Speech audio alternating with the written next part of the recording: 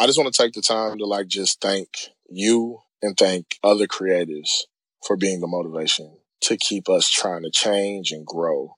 It's amazing how it brings a whole world together of people who are of different ages and stuff. To meet you guys was amazing because it's like, wow, they're young. They have so much life and they talking that shit. If I never give y'all flowers or give anybody their flowers, this is me giving the podcast community their flowers. Thank y'all. Everything y'all do has an impact on us. We got to stay motivated, especially this. Like, your fruition is dope. I don't feel like it's nothing like it out there. And listening to it, you can really get into a person's mind. Like, I didn't know how I was going to feel when I started it because I'm like, I heard it before. I'm like, damn, this get kind of deep. But for me, I'm such a open book. Stuff may seem surface, but I was able to reach down and give good answers for myself. But overall, thank y'all. Thank y'all for being y'all. Thank y'all for constantly doing other things, causing us to grow and do better.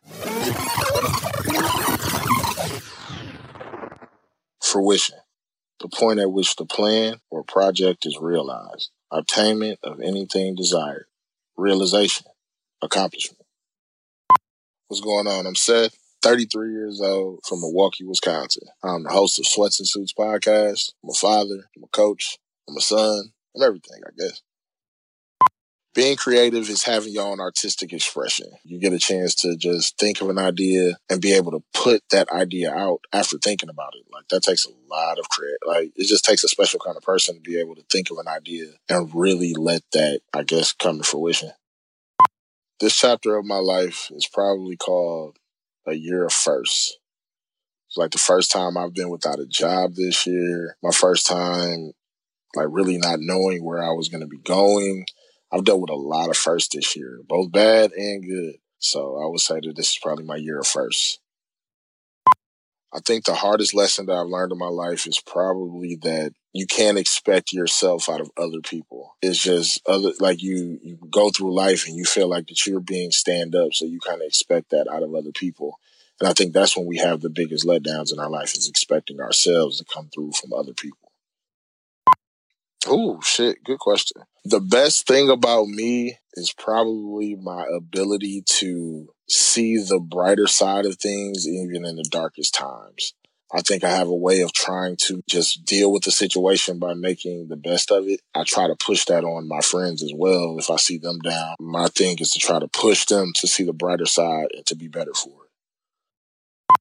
Young Seth was a wild boy in his teens, but if you're talking about as a kid, I was just a kid that liked to play sports. I liked to be outside, ran with the same group of friends. Like, young Seth was cool. Like, I was mischievous. I got into my dirt as a kid, but, it was a lot of trying to figure out who I wanted to be. By middle school, I think I had kind of figured myself out a lot better, which was dope because I was able to carry that and really blossom in high school. Like, in high school, I think I had probably some of the most fun in my life. I was so carefree. I had just not a lot to worry about. And I think those are times that I take for granted now as an adult. I guess I was wild. I had my fun times, but, I like to party. I like to hang out with my friends. I did a lot of that. So I would say that young Seth was a wild, fun dude.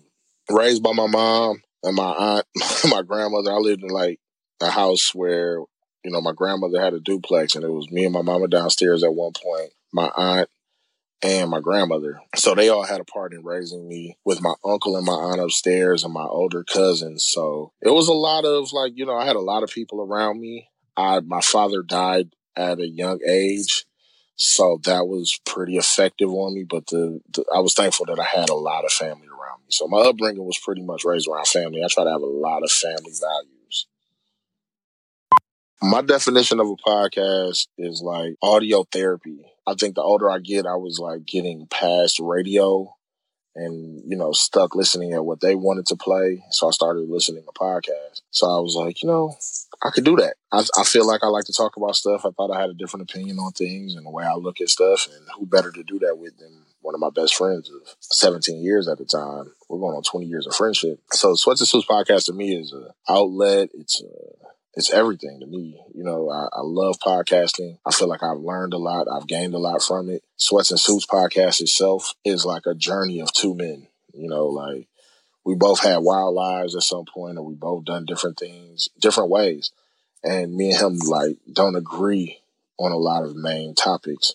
So I felt like it was just a good idea for us to do it because he comes from a background raised in the church heavily. I stopped going to church when I was old enough to make the decision.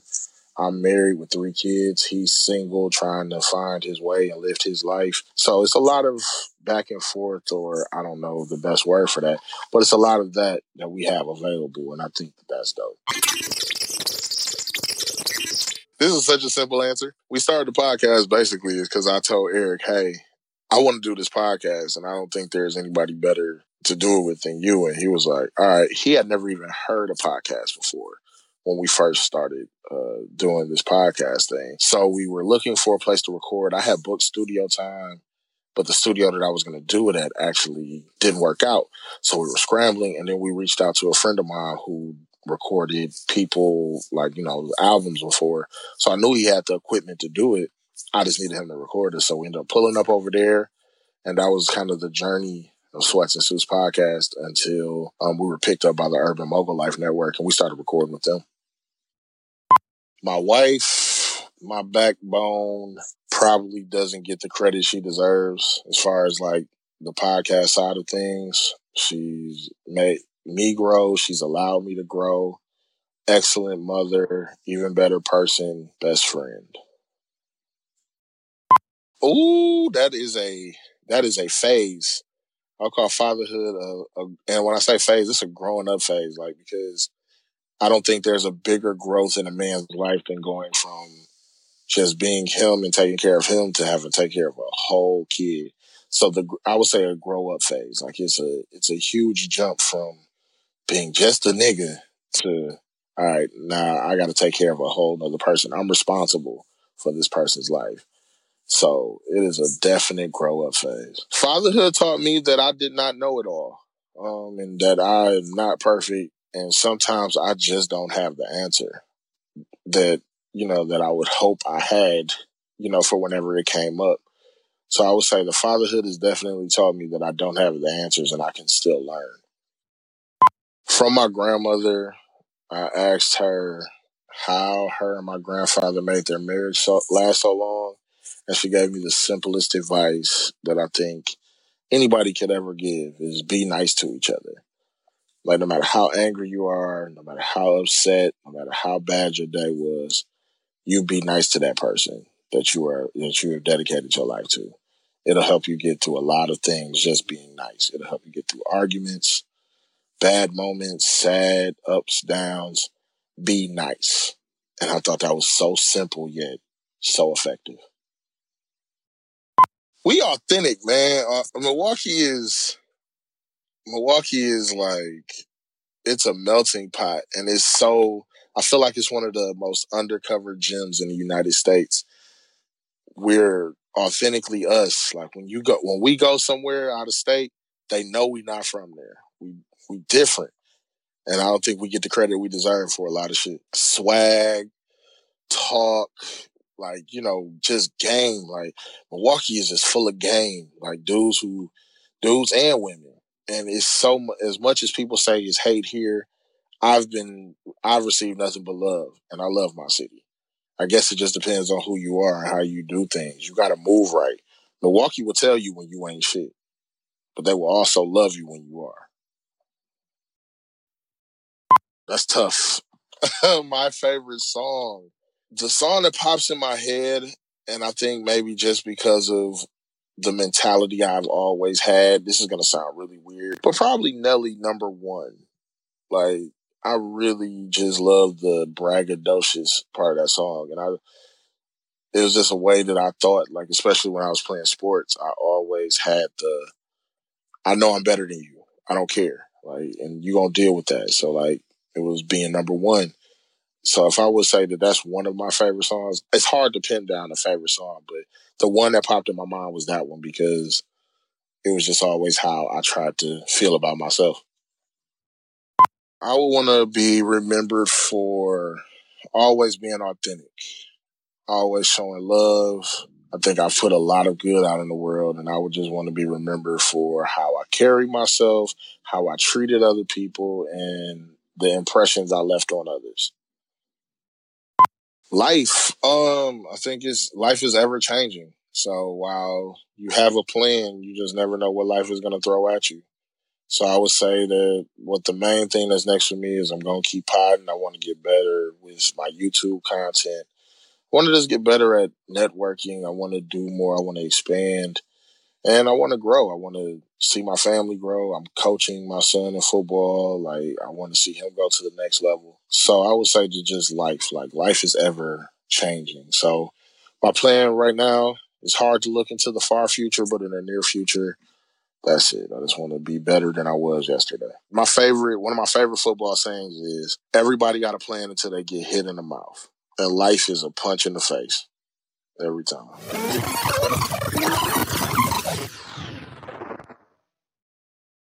I think with the podcast, I have multiple fruition moments. The Milwaukee Podcast Festival, performing in front of that large of a crowd, felt like things were coming to fruition. Like, I had that vision of being able to perform in front of that many people and have that rush come to me. I believe that, my life has come to fruition. Like, I've always wanted to be the guy that, I got married, had kids, didn't have to worry about baby mama drama or nothing crazy like that.